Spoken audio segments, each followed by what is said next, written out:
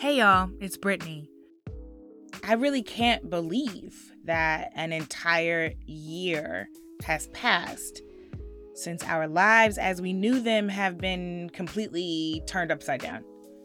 I still remember hunting down paper towels and yeast, and I don't even know how to bake bread.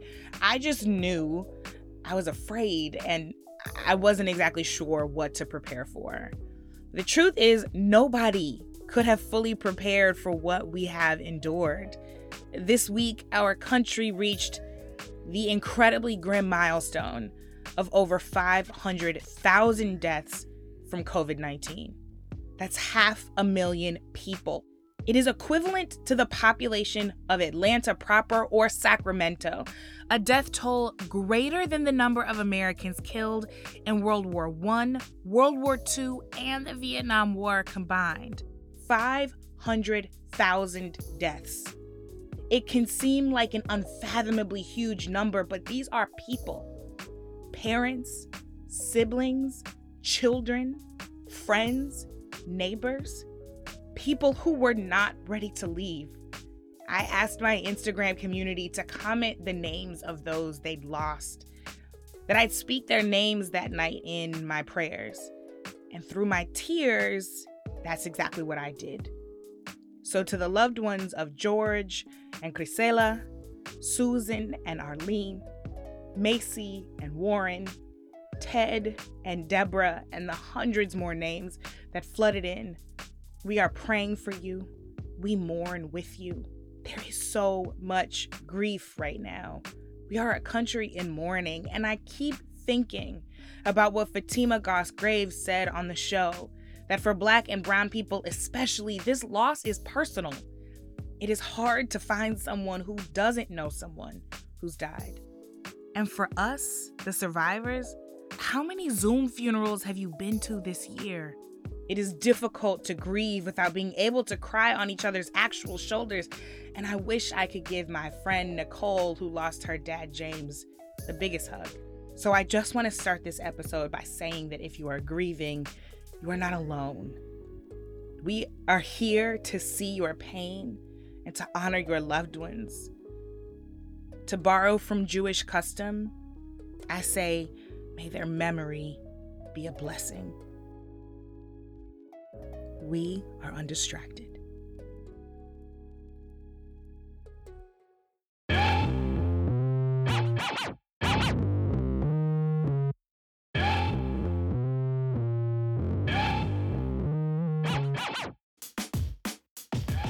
On the show today, the Congresswoman Ayanna Pressley. I'll be talking to the Massachusetts representative about the Capitol insurrection, her current policy priorities, and why the squad is more than any member of Congress. The squad is big, y'all. It is the movement that ensured the decisive election of Joe Biden and Kamala Harris. Yeah. It is a movement that showed out twice in Georgia. That's coming up, but first, it's your untrending news.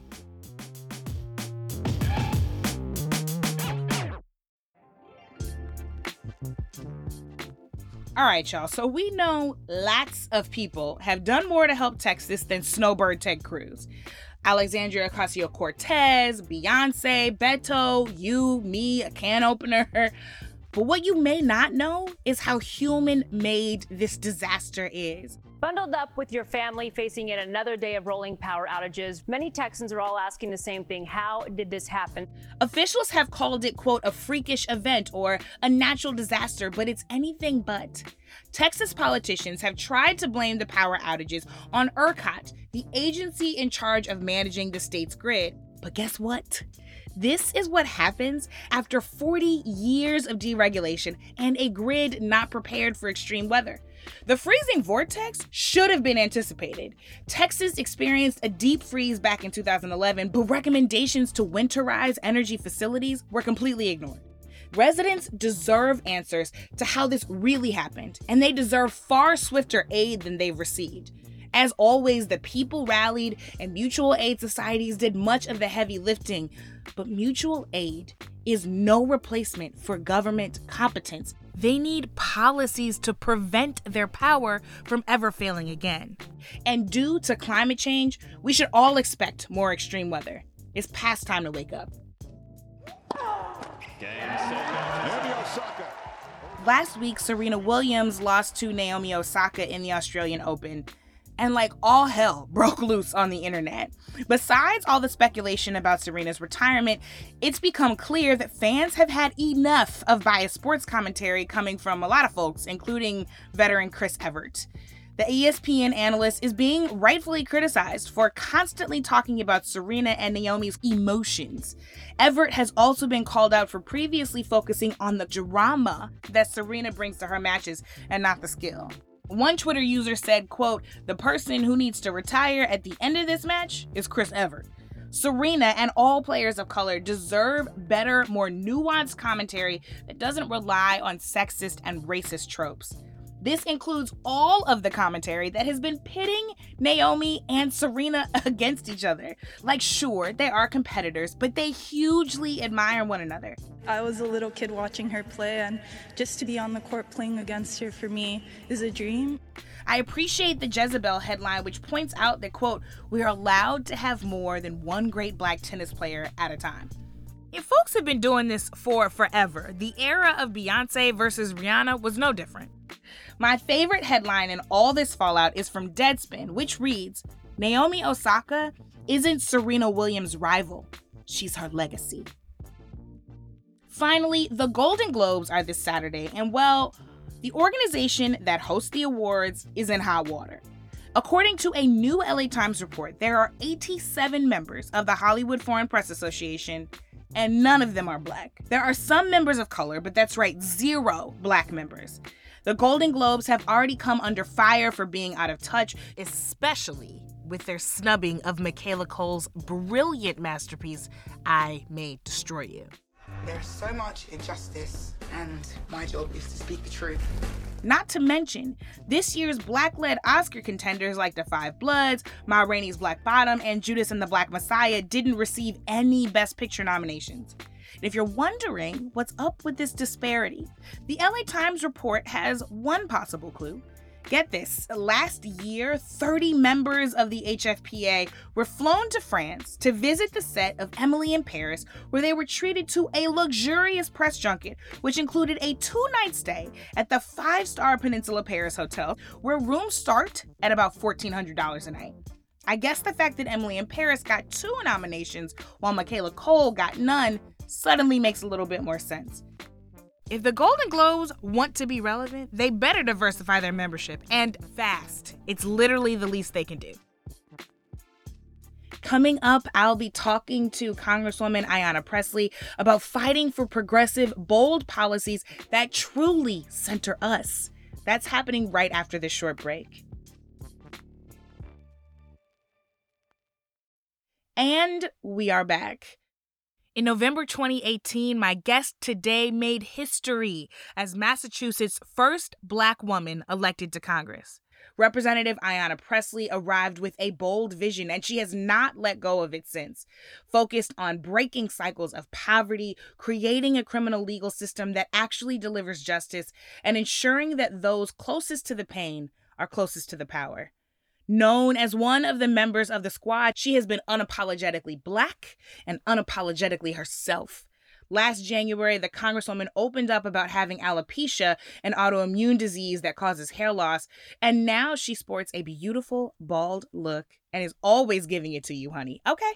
And it's that authenticity, that realness that she brings to her work and to her relationships. I feel so honored to call her my sister, friend, play cousin. She is always showing up and always right there with a dose of joy, a prayer, and a directive. It hasn't been easy for Congresswoman Pressley. Ever since she was sworn in, she's been the target of relentless vitriol from the right. And the events of January 6th, that just took things to a whole new level. Congresswoman Ayanna Pressley, thank you so much for joining us. Good to be with you always. It's been more than a month and a half since the violent mob attacked the Capitol, and since you were attacked during that. I cannot imagine how traumatic that was for you. So before we start, I just want to ask, how you're doing. Are you okay? I appreciate that question so much because I think, so often we fail to see the humanity in people, and certainly those who are in, positions of elected office. And so I thank you for centering that. I'm doing fine. I don't want to give short shrift to the events that occurred at all.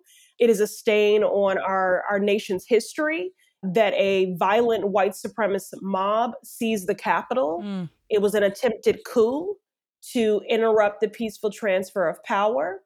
However, I am struggling with the fact that it took a violent white supremacist mob literally coming to the steps of the Capitol, causing trauma, injury, loss of life, brandishing a Confederate flag, and erecting a noose on the west lawn of the Capitol, for many to appreciate for the first time the threat that white supremacy is to every American and to our democracy.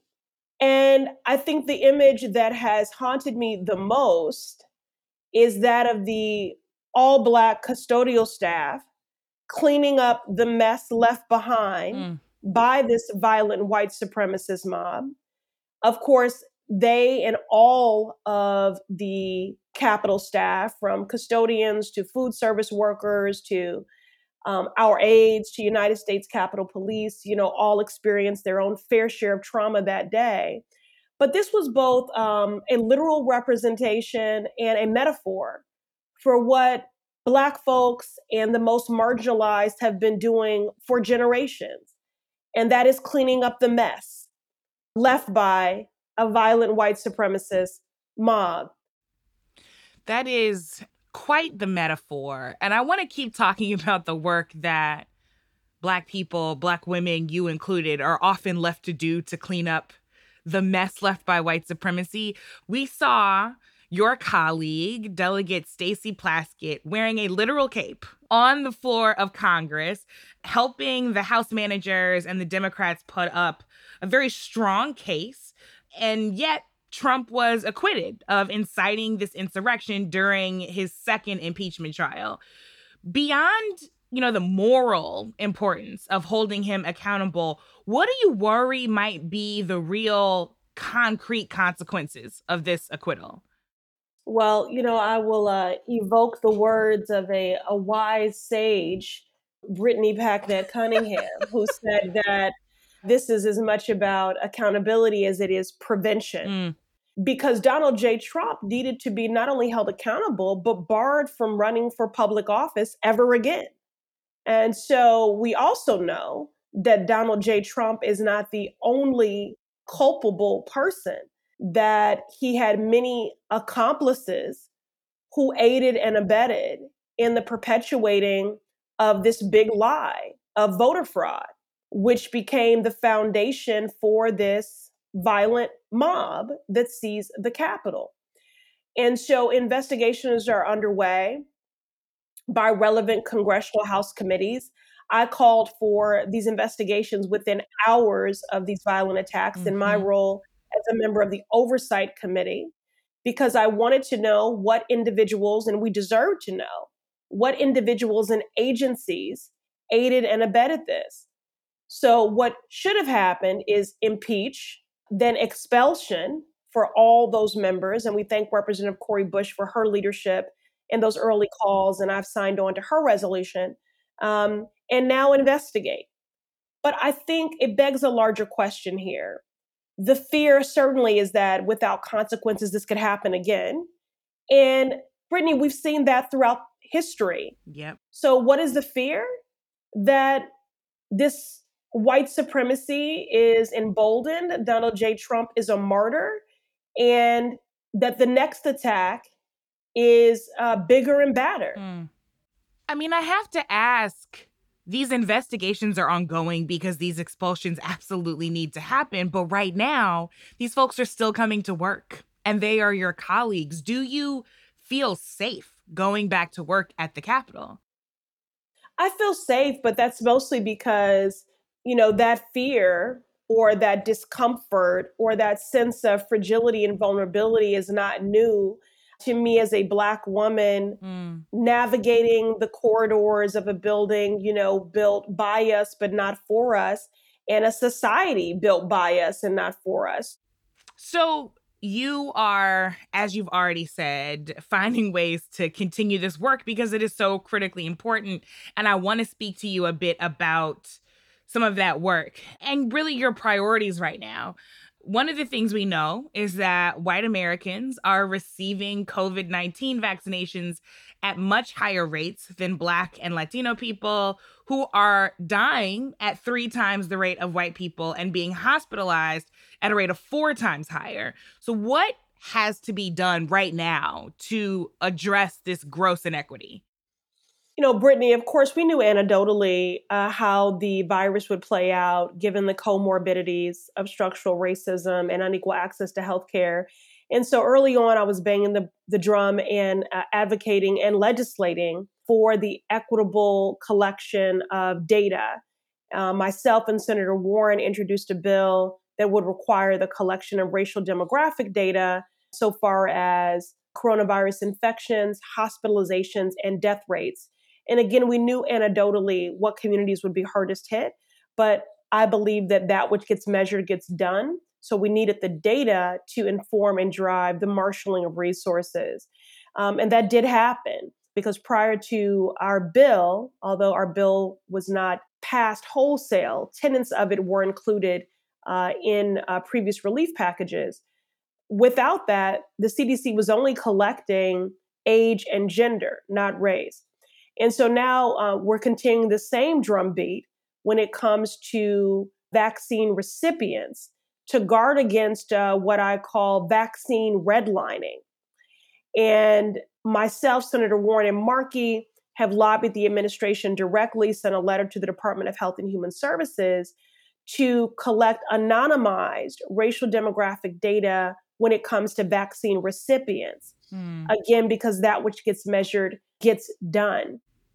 So I know policy is your love language, Congresswoman. So I want to ask you about the other big policy thing that is on people's minds right now, student loan debt relief. It is obviously a problem, and it's a problem that you've been working on. You and Senator Warren also have been pushing President Biden to cancel up to $50,000 in debt for each of the roughly 44 million Americans who have federal student loans and outstanding debt from those. What impact would this have? Well, first, let's talk about the pain that people are experiencing, and it's widespread. This is a nearly $2 trillion crisis, and this does have a disproportionate or a disparate impact on Black and Brown student borrowers. Black student borrowers, 85% of them take out student loans because our families have been denied the ability to build generational wealth because of draconian and discriminatory policies like redlining. Black student borrowers are also 5 times more likely to default on those student loans than their white counterparts, which affects your credit score and really the trajectory of every other life decision or pursuit thereafter. I should also add that this is not just a millennial or Gen Z issue. The fastest growing population of those who owe student debt are 50 plus. And I have constituents in my district who have told me devastating stories, being as old as 76 years old, that they are still paying on student loans. So canceling $50,000 worth of student debt, which President Biden does have the authority to do by way of executive action, is necessary for a just and equitable economic recovery from this pandemic. It is an economic justice issue, it is a recovery issue, and it is a racial justice issue. Well, that puts the pin on that. I don't think I've heard anybody lay it out quite that clearly, but it is a serious problem. And, Congresswoman, I just have always appreciated the way that you approach this work. You've said before that you often remind yourself you are not in Congress to simply occupy space, that you're there to create it. Can you just expand on that? Yeah, I strive to do that every single day. And I think it requires intention. And where I first said those words was actually in my alopecia reveal.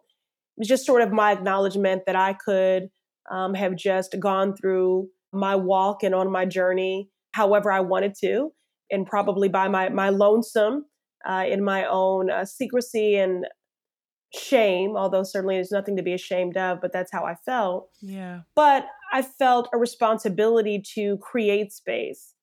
And that is why I was transparent about living with alopecia.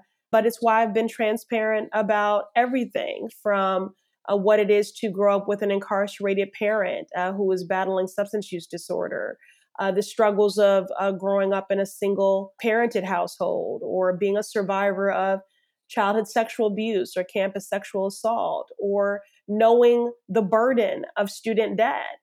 I with intention, seek to not only occupy this seat and this space, but to create it, and to do that boldly, to create space for as many voices and lived experiences to be seen and to be heard.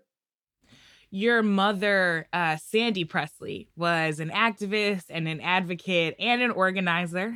You've just, continued on in this legacy. And you said that she did not raise you to ask permission to lead.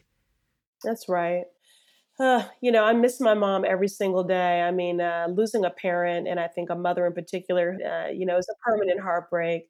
But I hope that in word and in deed, I'm delivering a love letter to her every day and modeling, how she raised me with such thoughtfulness and so generously. My husband and I often say that we don't think that we're extraordinary at all, but what we were was rooted in extraordinary love. And I miss her every day. But yeah, she raised me to not ask permission to lead, and just to take up space. And she also, she placed a lot of expectation on me. She told me early on, to be Black is a beautiful thing and something you should be proud of, and I expect you to be proud of. But make no mistake about it, that you were being born into a struggle. And I have an expectation that you will do your part, in that struggle. Well, I didn't know Miss Sandy, but I have absolutely no doubt that she is incredibly honored and proud by the way you are continuing this. And I mean, you have been increasingly personal in how you've been creating that space in the light of her legacy. You mentioned coming forward and being public about alopecia and, revealed, your beautiful look to the world.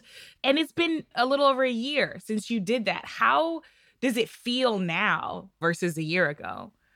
Yeah, it's still a struggle.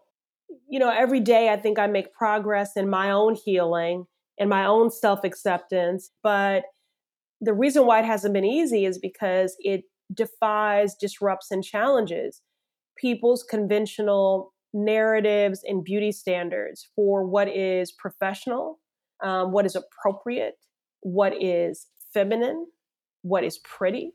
And so just how I enter a room is disruptive for many. But increasingly so, when I see myself, my reflection back, I just accept that this is me. And in fact, sometimes people have said, well, I know that the attacks online can be hurtful and take a toll. Why don't you just wear a wig? Especially the elders in my life, the Black elders in my life, who worry that I'm cold and it's winter, and why aren't I just wearing a wig? Especially, baby, you're gonna catch a cold. Yes, that's exactly how they say it. And Brittany, there are a lot of incredible units out there in wigs, and I did all of that. I mean, I've done extensions and weaves and wigs, and I had a little Sade ponytail back in the day. You couldn't tell me anything. Hey. So I've done all of it. But now when I put, and you never say never, but now when I put a wig on, it just doesn't feel in alignment with where I'm at and who I am. It feels like a costume. And I feel resentful that I should have to put on one more piece of armor in order to safely negotiate the world and to navigate spaces. And I do want to give a shout out to the disability community and the alopecia community, who enthusiastically and warmly embraced me right away. It is an incredible community, and it goes Yes. through a lot. People think it's just hair, but a lot of people living with alopecia battle, social anxiety and depression. You have people coming up to you with all types of concoctions, and prescriptions, every day about what really ails you, not understanding that it is an autoimmune disease. So I'm making progress every day.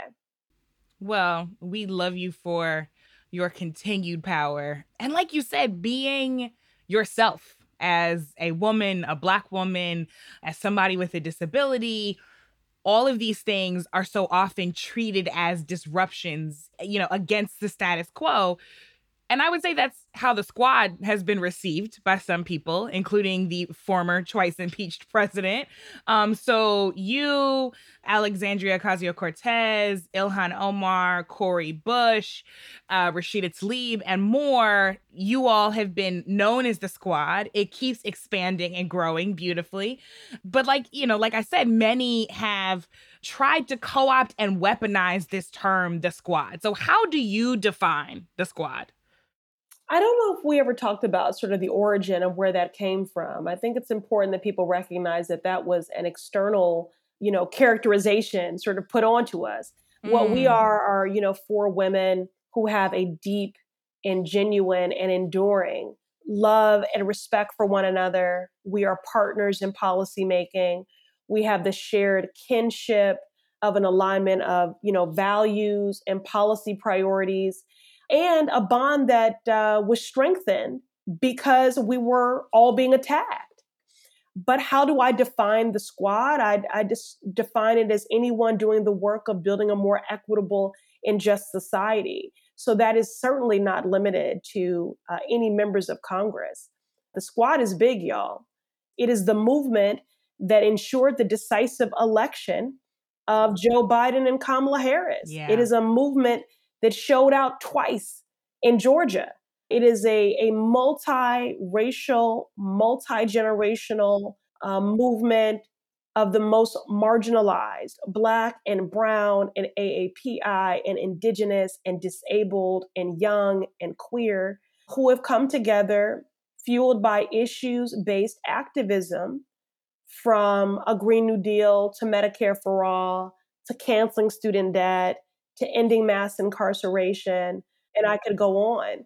And I think that movement has proven the old adage that the power of the people has always been greater than the people in power. Yes. And it is because that squad is big and growing that democracy is, in fact, breathing another day. I hope everybody hears that the squad is big and always accepting new members. And the membership due is just action. You ain't got to pay nothing. You just got to show up, That's right? You right. got I to show love up for the that. work. I'm so stealing that. I so appreciate the way that you define that. The squad is big and it is growing and it is including more and more Black women every day, which I love, from Madam Vice President Kamala Harris to yourself, to Lauren Underwood, the youngest Black woman ever elected to Congress, so many more. There were a record-breaking 130 Black women who filed to run for Congress at the start of the 2020 election cycle. So looking out into the future, what impact do you hope this increasing representation, or righteous representation, as you often push us toward, what kind of impact do you hope that will have on the fight for justice? Yeah, policy impact. I know I'm a broken record on this, and sometimes I feel like, Please be. people begin to glaze over when I just talk about policy. But, it's important because, Brittany, for so long, I thought that the struggles my mother and I experienced, that it was some sort of mark on our lives, that we were sort of destined to struggle. Hmm. And I don't pretend that by advancing progressive, bold policies like a federal job guarantee or anti-racism in public health, that means that people will be inoculated from hardship. But what I realized is that those hardships were legalized, they were legislated, they were precise in their harm, and it was not naturally occurring. I was growing up in the residual aftermath of redlining and the war on drugs. And so, What do I hope the increased representation of Black women at every level of government will yield? Policies that truly center us, policies that are as committed to our liberation as they have been to our marginalization and our oppression.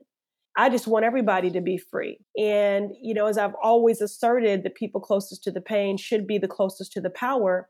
Black women sitting at the intersection of racism and sexism certainly know a lot about the pain. And we have earned our seat both based on the role that we've played at the ballot box and on the ballot, the role that we have played throughout society and history as the table shakers and the truth tellers and the justice seekers and the preservers of democracy.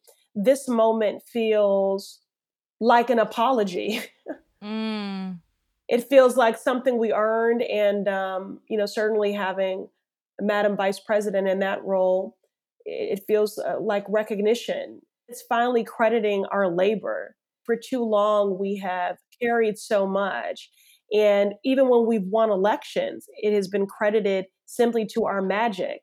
It has been credited to waves, and not to strategy, and not to intellectual heft, and not to heavy labor, all of which are true.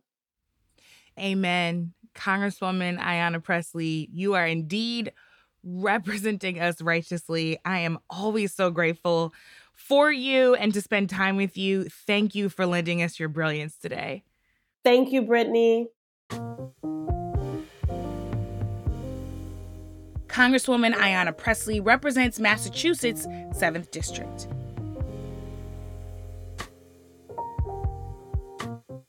I couldn't agree more with the Congresswoman.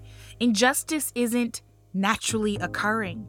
From the hardships she and her mother experienced, to the fact that people of color are disproportionately being affected by the pandemic, to the current crisis in Texas, things don't have to be the way they are. No one is destined to struggle. But the good news is the squad is big and it keeps growing. And there's no need to be elected. All you got to do is show up on the things that matter. Activism is the cost of admission.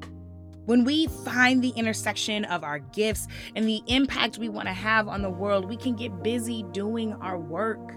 And everybody is waiting on you to do your work. Literally. We all benefit when everyone plays their part, and your work can't get done unless you do it. The power of the people has always been greater than the people in power. We've proved it, so let's keep doing it.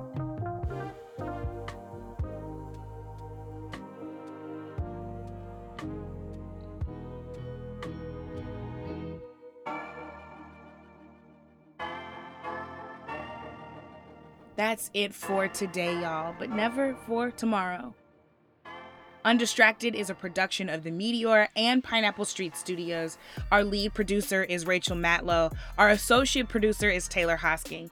Thanks also to Treasure Brooks, Grace Chen, and Hannes Brown. Our executive producers at The Meteor are Cindy Levy and myself, and our executive producers at Pineapple are Jenna Weiss-Berman and Max Linsky. You can follow me at Miss Packyetti on all social media and our team at The Meteor. Subscribe to Undistracted, y'all, and please rate and review us on Spotify, Apple Podcasts, or wherever you check out your favorite podcasts. Thanks for listening. Thanks for being. And as always, thanks for doing. I'm Brittany Packnett Cunningham. Let's go get free.